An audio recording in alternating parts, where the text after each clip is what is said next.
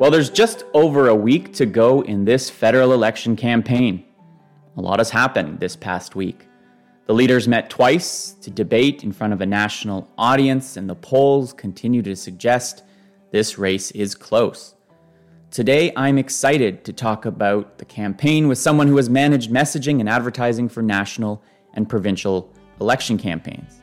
Welcome back to In Focus with David Coletto. I'm David Coletto. On this episode of In Focus, I'm joined by my very good friend Dennis Matthews. Dennis is currently president of Creative Currency, an advertising agency affiliated with Enterprise Canada. He was the national marketing lead for the Conservative Party of Canada in the 2015 federal election and recently helped manage and communications and advertising for the come-from-behind winning Nova Scotia Progressive Conservative Party. We sat down a few hours after the federal party leaders debated in Gatineau to talk about the campaign, its highs and lows, what research can do to help inform advertising, and what his experience in Nova Scotia taught him about politics today. I hope you find this conversation interesting and useful.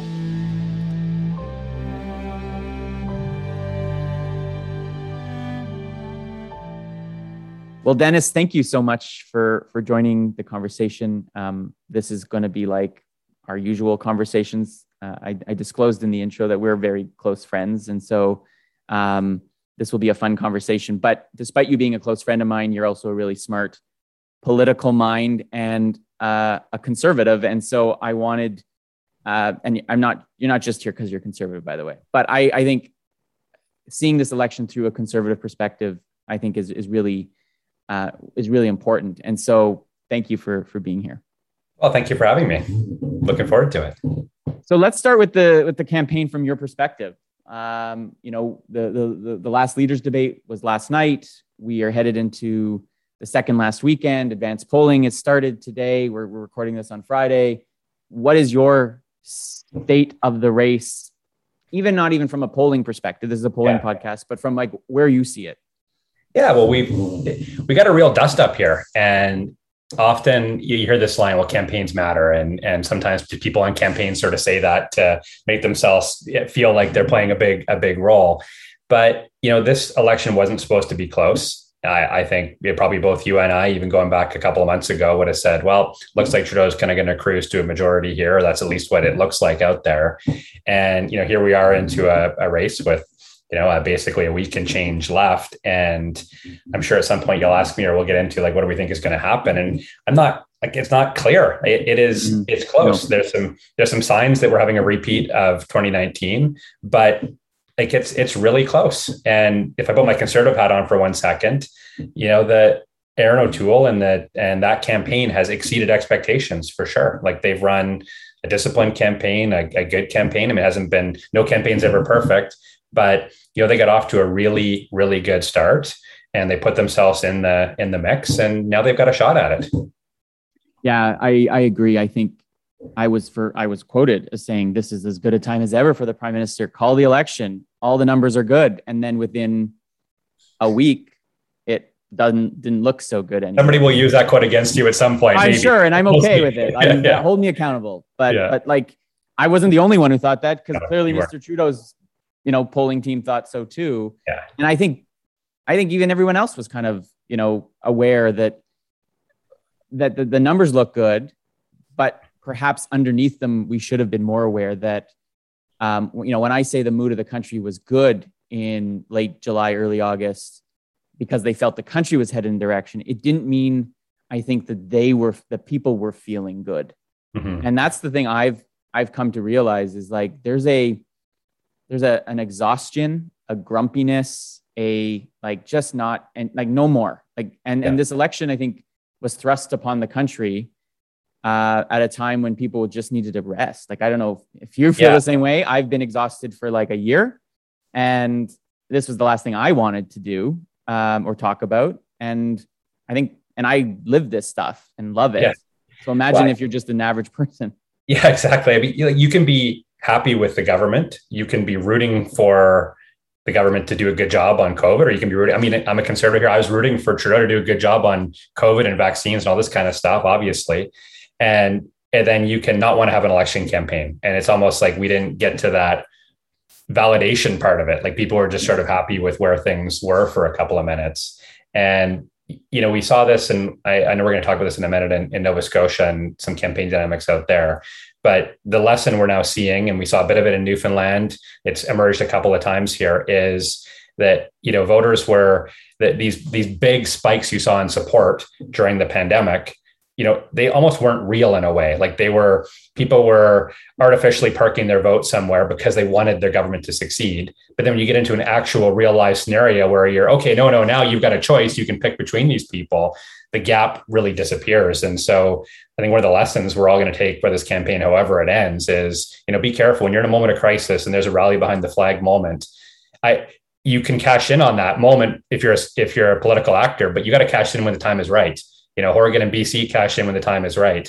And, if we had this campaign a few weeks earlier or a month or two earlier, we might be having a different discussion than we are today.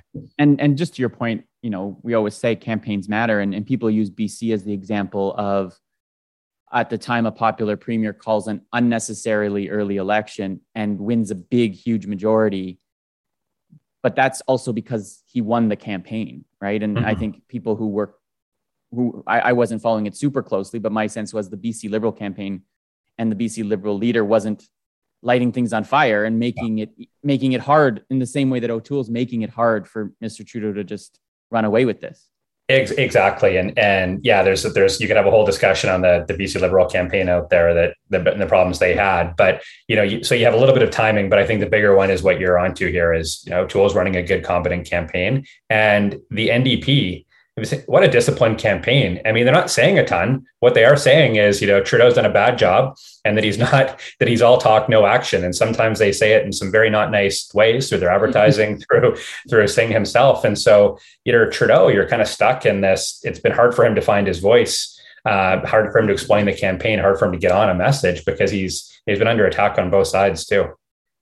Yeah. One of the things we just launched a survey this morning, as we always do around the weekend. And for the first time, I added a question asking people just how closely are you actually following this campaign? We ask how interested you are, and that's different than how closely you're following it, because people could be interested in politics, and they might even admit they have to be interested in an election. But when we ask them how closely they're following it, only 17% right now, and it's not a final survey, but these numbers aren't going to fundamentally change. We've got 800 responses at this point. 17% say they're following it very closely. 65% say, I'm not paying much attention to this, or I'm not following it at all, which when I tried to go back and see comparative measures in previous elections, it feels like nobody is really paying attention to this. And we're only almost a week away from E-Day, and people could vote this weekend. And so it had me thinking that data point reflects anecdotally what I feel in my own circle of friends, in my family and my neighbors, that even my team at Abacus, we work on this stuff all the time. I asked my team just earlier, how do you feel about the debate? And it was like pulling teeth to get them to talk about it because they just didn't seem that interested. And this is a polling firm we're talking about. This is what we do. So a few questions on that. One is, do you get the same sense? And then two, from a campaign strategy perspective, how do you design comms and advertising and digital strategy if that is the environment you're in? Yeah.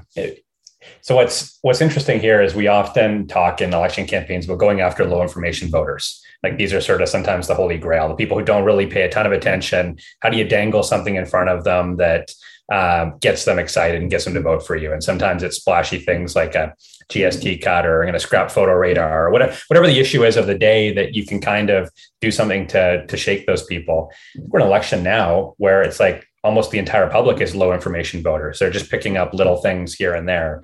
And the pandemic that exhaustion you were just talking about, all of those things have compounded a trend that was already happening anyways, where it's just, there is no national water cooler. There's no, everybody's tuning into the same newscast to see Peter Mansbridge at 9 or 10 p.m. and everybody gathers around, and one bad news story can shift the campaign. I mean, I think you can afford mistakes now in ways that you couldn't, and you don't get rewarded for good days as much as you used to.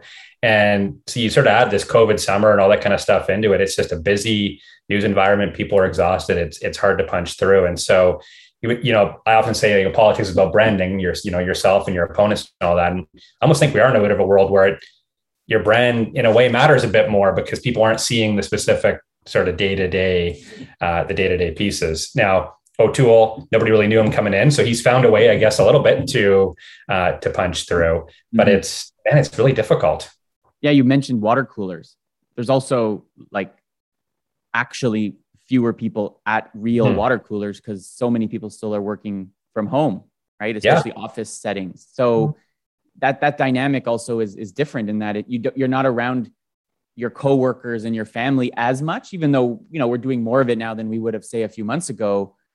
But if I'm not having random conversations with my colleagues because I'm not sitting beside them in an office, I don't do it on Zoom or in meetings, right? So there's just less conversation probably happening between people about this. And even if they are interested in it, there just may not be as many opportunities.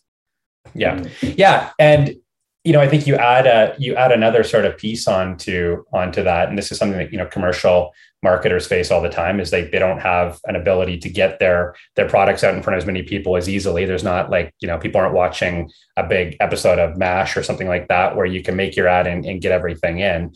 But, you do get these inflection points. People actually naturally want to talk about the campaign. Maybe we solve some of those things, like debate nights would be one of them. And then we had sort of a bit of a snoozer debate night in terms of there was no moments there that people were have to talk to people about afterwards or find a way to talk about them afterwards. So, I do think it's a real challenge. And maybe another one I'd add on to this here is that we're in this weird kind of Twitter political commentary zone in a campaign where the conversation about the campaign takes place with a small group of people, and they seem to get on one path. And it's, what did O'Toole say about guns today or abortion? And that ministers are tweeting things out to then the media are asking in the next scrum. And there's this big back and forth.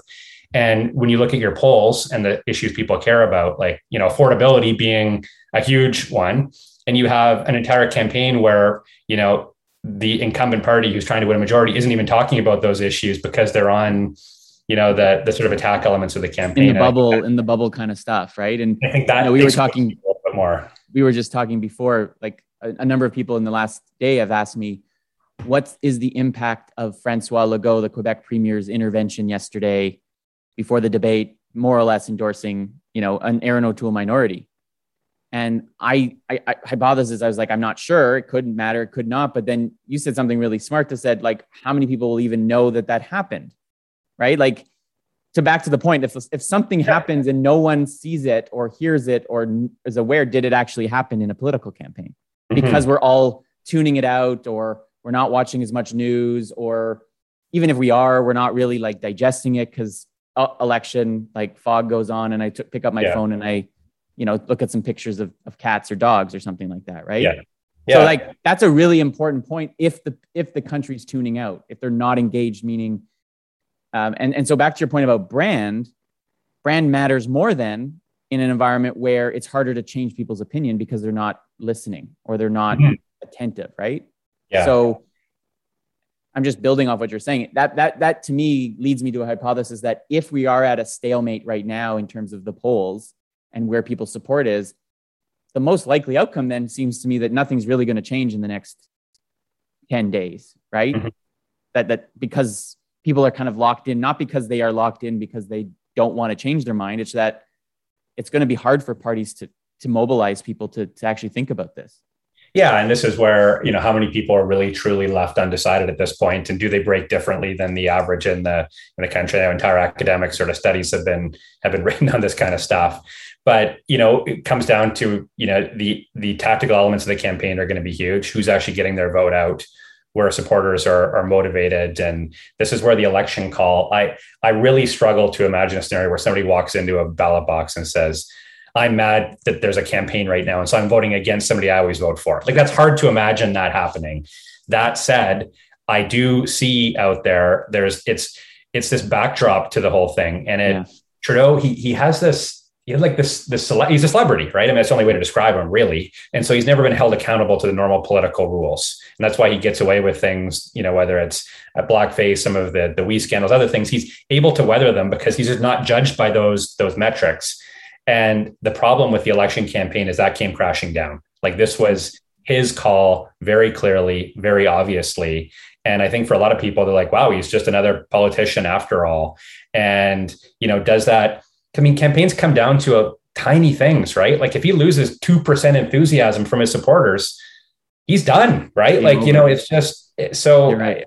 I'd add that into the low information, this whole mix we're talking about. So if people are less motivated, voter turnout is going to be lower. Campaign dynamics actually matter more. If you run a good get out the vote program, if you do things that are going to motivate folks.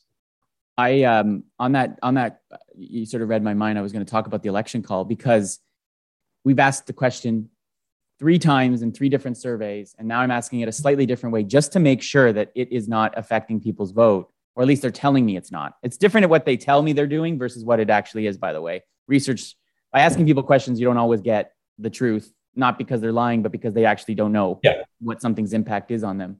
But when we ask people, what impact does this election call have on your vote? Only about 15% say, I will definitely not be voting Liberal because of this, right? Mm-hmm. Now, to your point, most of those people are not Liberals. They didn't vote Liberal last time. They're probably not planning to vote Liberal this time, but 5% of them are. And so if that's 1%, that's 1% off the Liberal number. But 56 to 60% say, I'm annoyed that we're in this election. And so in a way, they may not consciously be changing their mind, but if we think of, and this is what you do every day, is breaking through the filter that people put on themselves or changing that filter.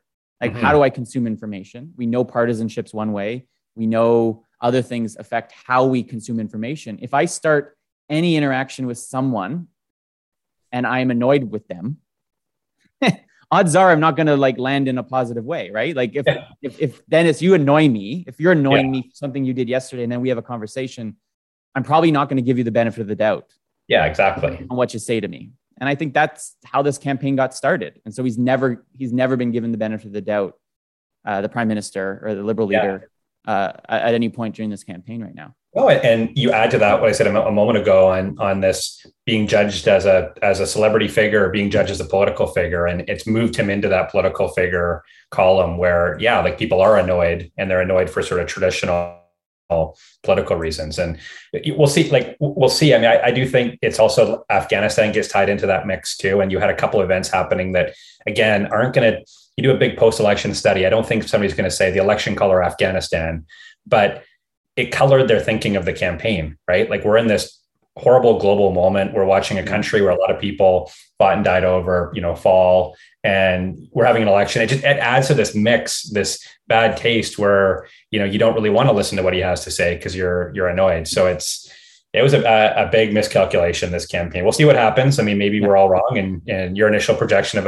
the time could have been better comes true, but it sure doesn't feel like it. Right? It doesn't feel like that right now. And there's not much time for that to change. Although all these sporting victories, the only thing that feels like 2015, remember in 2015, the Blue Jays made the playoffs. Yeah. There was this energy in the country and excitement about them. And then at the same time, the Liberals kind of took off, and that they had that great ad at the end. And you had this aha time for change. And we're back in the playoffs, Canada's back. I'm not saying that's materializing here with, Leila Fernandez and the Jays winning 9-8 in a row or whatever. But anyways, you never know the power of sports to uplift us. And that often, I think, helps insurgent campaigns. Yeah. The one thing I do look for in polls, and this is totally in your world, but is I'm of the belief some polls better than others and some pollsters better than others and all that kind of stuff. No need to get lost in that discussion. But what is interesting is looking at momentum and seeing it doesn't, I'm less worried about what exactly is happening and more, is there some movement happening? And, we see a little bit of movement with the PPC for sure. We saw early in the campaign some fairly respectable movement of the Conservatives, right? Solidly out of the 20s into the mid 30s, mid low 30 range. Yep. And so I look for those kind of signals in particular at the end. And you can only run that beautiful positive ad if you've got momentum and you're putting your foot on the gas. And maybe Conservatives can look around that. I don't know. I don't quite see the momentum piece there. It seems to be at a bit of a plateau right now. Liberals, you certainly don't see that momentum there. And so I think we're headed to, put my ad cap on for a second, I think we're just headed to a nasty finish. I remember I turned off the debate last night. I thought to myself, well, it's up to the ads now. And, the ads are not pretty. A nasty tactical negative, chip away kind of close, as opposed to a crescendo with like a beautiful orchestra, right? Like This is more like guerrilla warfare instead of a big, beautiful air war kind of thing. And there's a bit of this, like, campaigns would never say this or even think this, but it's like a little bit of like, if I can't have what I want, you can't have what you want either, right? Burn the whole village. We'll burn it all down. I've been going back and forth, and I'd love your opinion on this. So in our polling, we track desire for change. And right now, our most recent poll on last weekend, and it's about the same right now in the current survey, about 49% of Canadians say they definitely want to change a government. Another 20% say they'd like change, but it's not all that important to them. And that's just slightly below where it was in 2019, right? If you look at who people who say they definitely want to change are voting for, not surprising, almost none of them are voting Liberal. The Conservatives get the biggest bulk of them because they're much more motivated and they're much larger in terms of their vote share than the NDP. But I wonder, and this is back to this whole election call idea, right? Like, how much has the focus and relentlessness of O'Toole and Singh's argument against calling the election in the first place buffered their ability to actually call for change, right? Because on the one hand, they're saying basically, this is an unnecessary election. And thereby, you should still be prime minister. Like, we're fine with you continuing. But then on the other hand, it feels like to finally push, the Conservatives over the mark, they need to convince a few more people, i.e.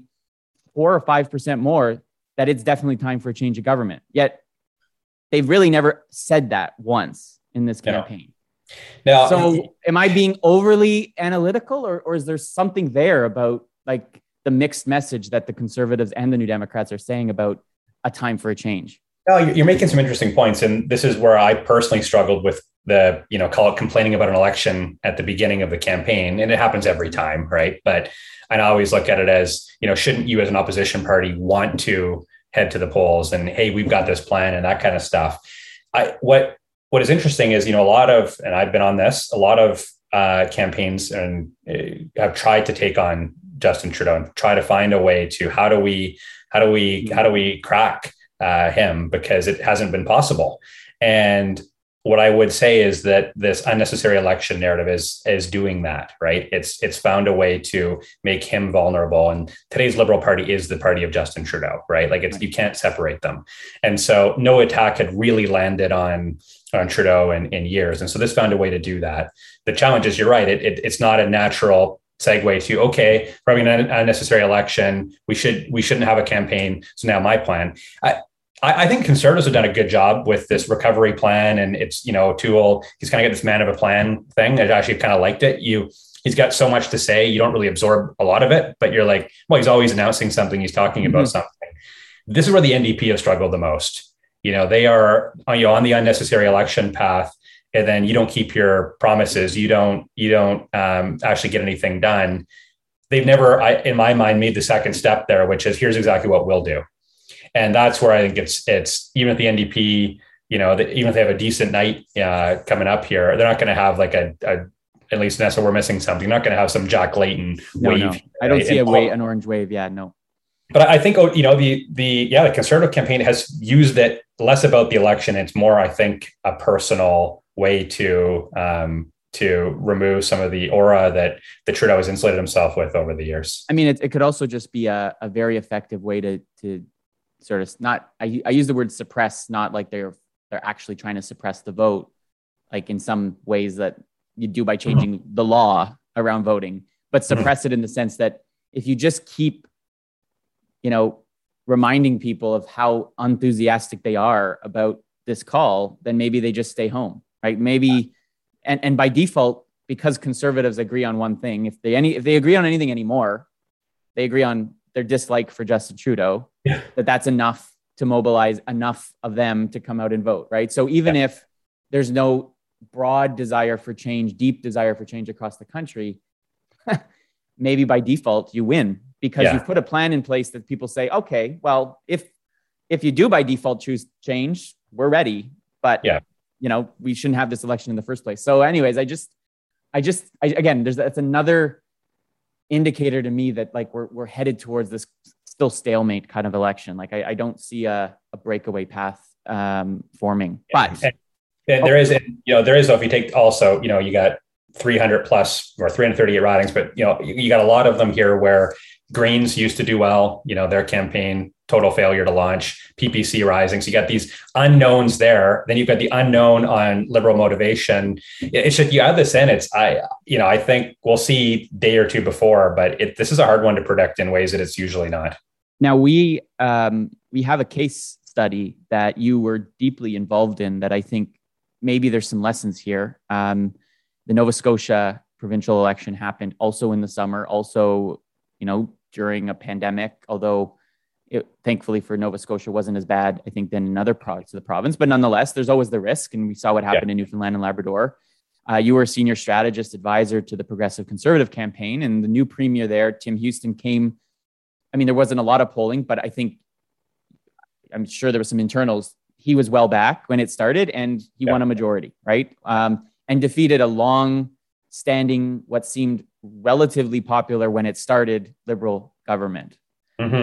So what can we learn? What can listeners learn from that experience through your eyes that might help explain what's happening or not happening at the federal level right now? Yeah. So, back to that, how we opened this discussion on, campaigns mattering. The Nova Scotia PC party was 28 points back in a poll in the spring. And so they really closed a seemingly insurmountable gap. And the early start of that campaign felt a lot like the start of the federal election campaign. I was out in Halifax for most of the election, and you'd walk around the city or you'd take a drive around or something. You didn't see a ton of signs.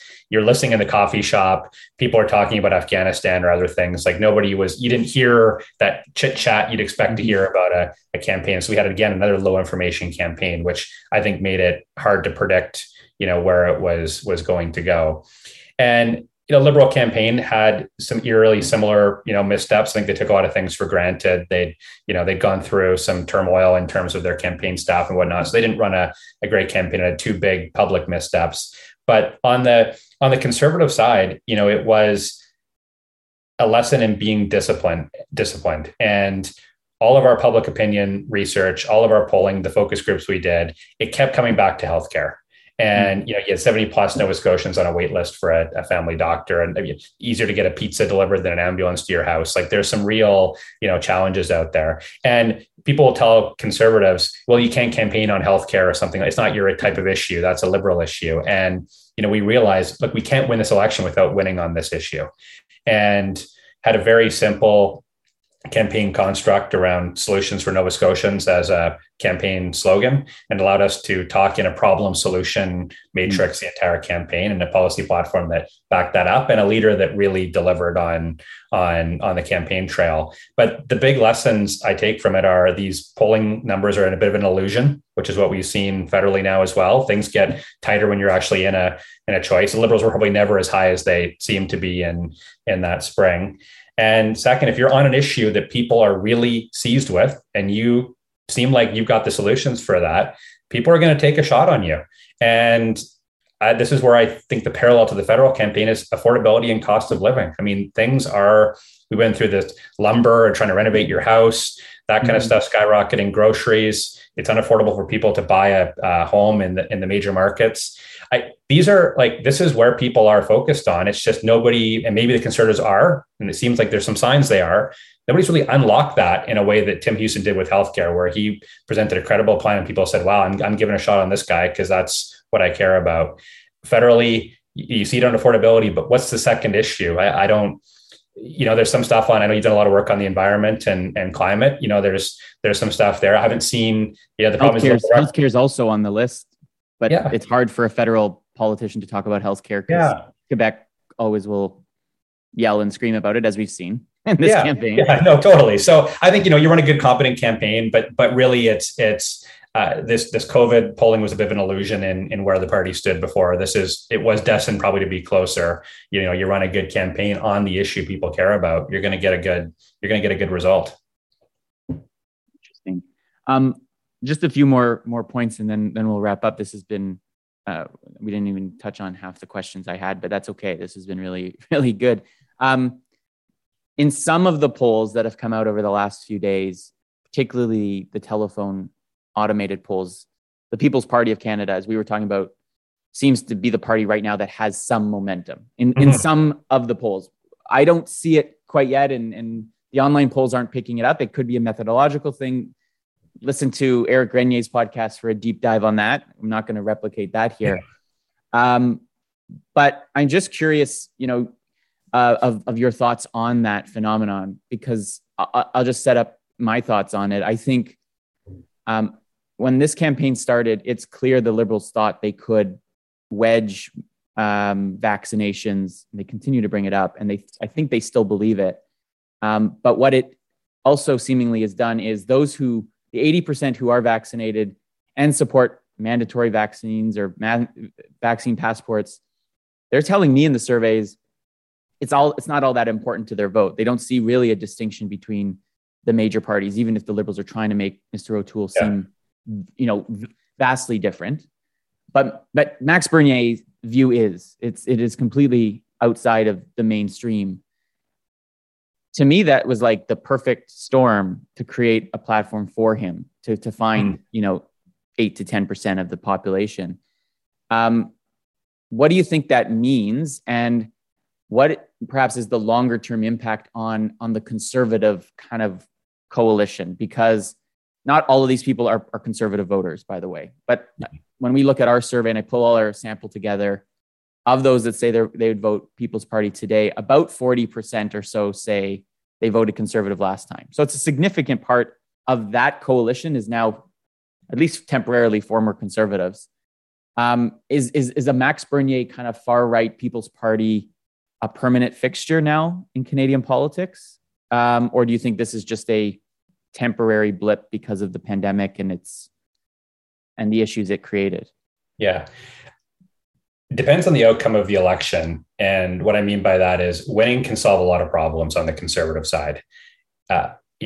Stephen Harper held the party together for, more than a decade, the decade in power, with not a lot of problems because people, he's their guy. It's nice to have your team in power. You're implementing a conservative agenda. It may or may not be perfect, but you feel like it's a lot better than what the other guys would do.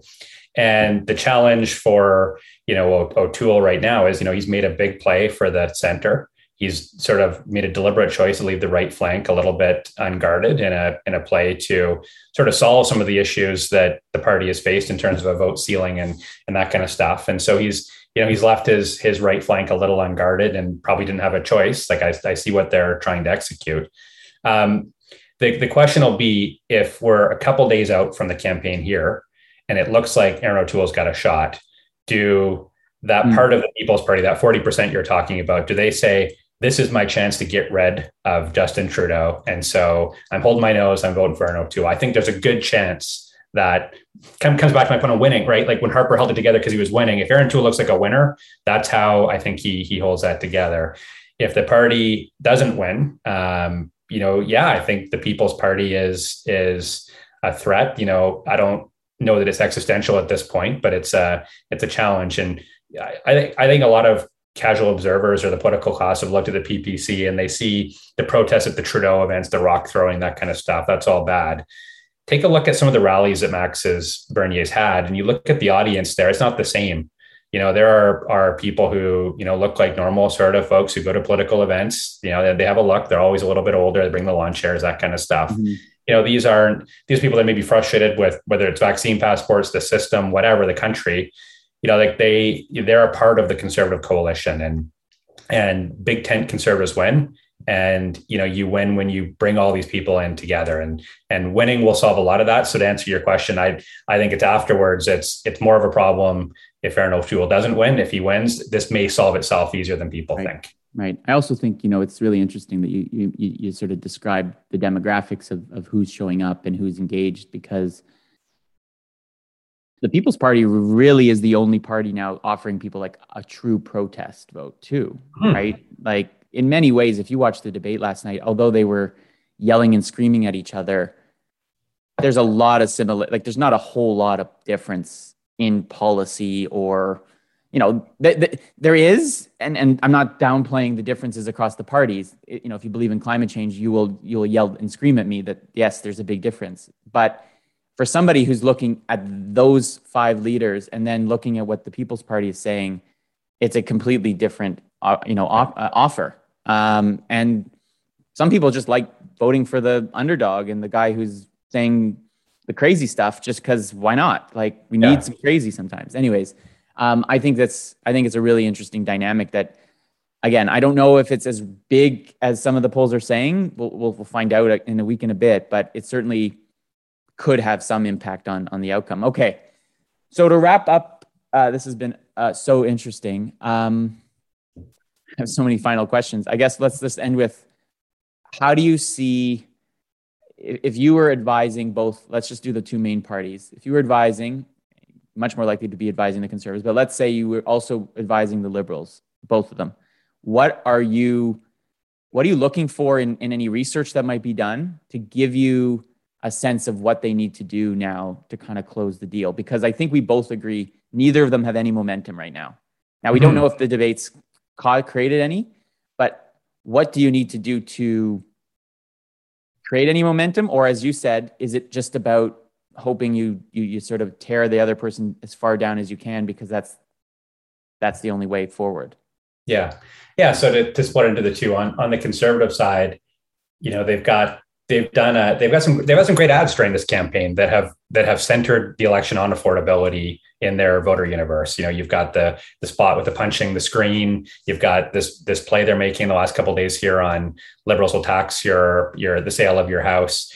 I think they're on to this, staying on affordability and finding a way to amplify that with paid advertising. And Aaron O'Toole is not scary man with a plan. Like they've actually, I would say it's more of what they've been doing. Just you got to turn the volume up. On the Liberal side, I mean, if I was sitting in that campaign, it's a decision of, okay, are we going to try to go for this, or are we protecting what we have? And if it's a protecting what we have scenario, this is where, it's more attack ads, which is, by the way, a big departure for Trudeau. Promised never to run them, didn't believe in that type of campaigning, been forced down that avenue. So it's if you're trying to protect what you have, I think it's more of that. Try to plant whatever seeds of doubt you can with Aaron O'Toole, who voters still probably don't know as well. So he's susceptible to that. And really, hitting on that in a way that invites the NDP to come back into your tent to stop, Aaron O'Toole. But if you're thinking, hey, we've actually got a legitimate shot at this thing for the Liberals, I think it's finding a way to capture a little bit of what gave them that momentum before. It's a different worldview than Conservatives. It's a energy and enthusiasm that Trudeau has. They've got some interesting policies and plans. They just haven't really found a way to talk about them. And I know you do a lot of millennial research, and you see this with Gen Zs too. I mean, they just want stuff done, and they're okay to crack a couple eggs along the way. Like they're looking for us to build things and do things. And for some reason, the Liberals have lost a little of that along the way, and Trudeau's well positioned to recapture it, but we've got a week and a bit left. It's probably too late. I was always wondering, do you remember in the 2014 Ontario election? Is it 2014? No, it's the one McGuinty won a minority, 2013, up against Tim Hudak, the first Tim Hudak campaign. Do you remember that ad that McGuinty ran where he's just standing in that white screen and he's like, "Look, I know I'm not the most popular guy out there." Yeah. but here's what I've done, right? Yeah. It almost feels that, and again, this is my thoughts. I don't know if it's advice, but one of the things people I think find really frustrating about the prime minister is that he's never really admitted making a mistake, right? People really were angry at him over SNC because he never apologized, really. Yeah. He never, took accountability for a bad decision and a bad number of decisions, right?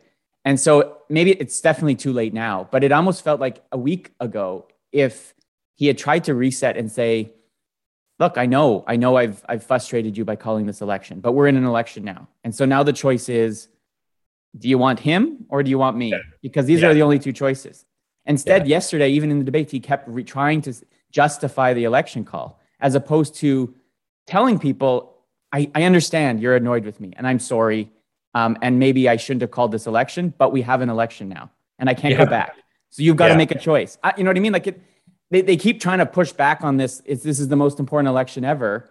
And instead just say, okay, allow people to get that little thing off their shoulder and then move on to actually making a choice. A lot of campaigns have tried that. I mean, we tried that similar ad with Harper in 15, obviously didn't work. But it just feels like this is the Liberals have really got themselves in a box on this, because it's hard to say it's the most important election since the Second World War. And meanwhile, I'm just running a bevy of attack ads on my opponent on guns, abortion, and everything else. It's like, well, you called an election to attack your opponent. Like it's like there's a disconnect there, and which is where I come back to. I was just gonna say, this is where research, I think, so comes in. If you're saying it's the most important election ever and nobody thinks it is, then you got a lot of work to do to convince them that, and you don't have enough time in a 36-day campaign in which you had full control over calling, right? So like, if I had asked Canadians, do you think this election is the most important in your life? I don't think there's very many people who would say yes to that. And yet he keeps saying it, and and they're like, at some point you have to say things people actually think too. Well, that a campaign is about persuasion, but it's also about confirmation of what people perceive or think, right? You got to be relevant. Like, relevance is the word to underline in everything, right? Like it's how you unlock voters. It's how you get attention, all that kind of stuff. If you're not relevant, then, you're out of the game. And calling it the most important election when it's clearly you haven't run a campaign that matches that is a disconnect. Well, I am not going to ask you to predict the outcome, because everyone does that to me. And I never know until we know closer to it. But I know one thing, it's going to be close. And this has been a really fun chat. I think we dug into some things in more thoughtful way than you can do in like a 10-minute or 5-minute interview. So thanks for taking some time on a Friday afternoon to chat. It was good to see you. Perfect. Really enjoyed it. Thanks, Dave.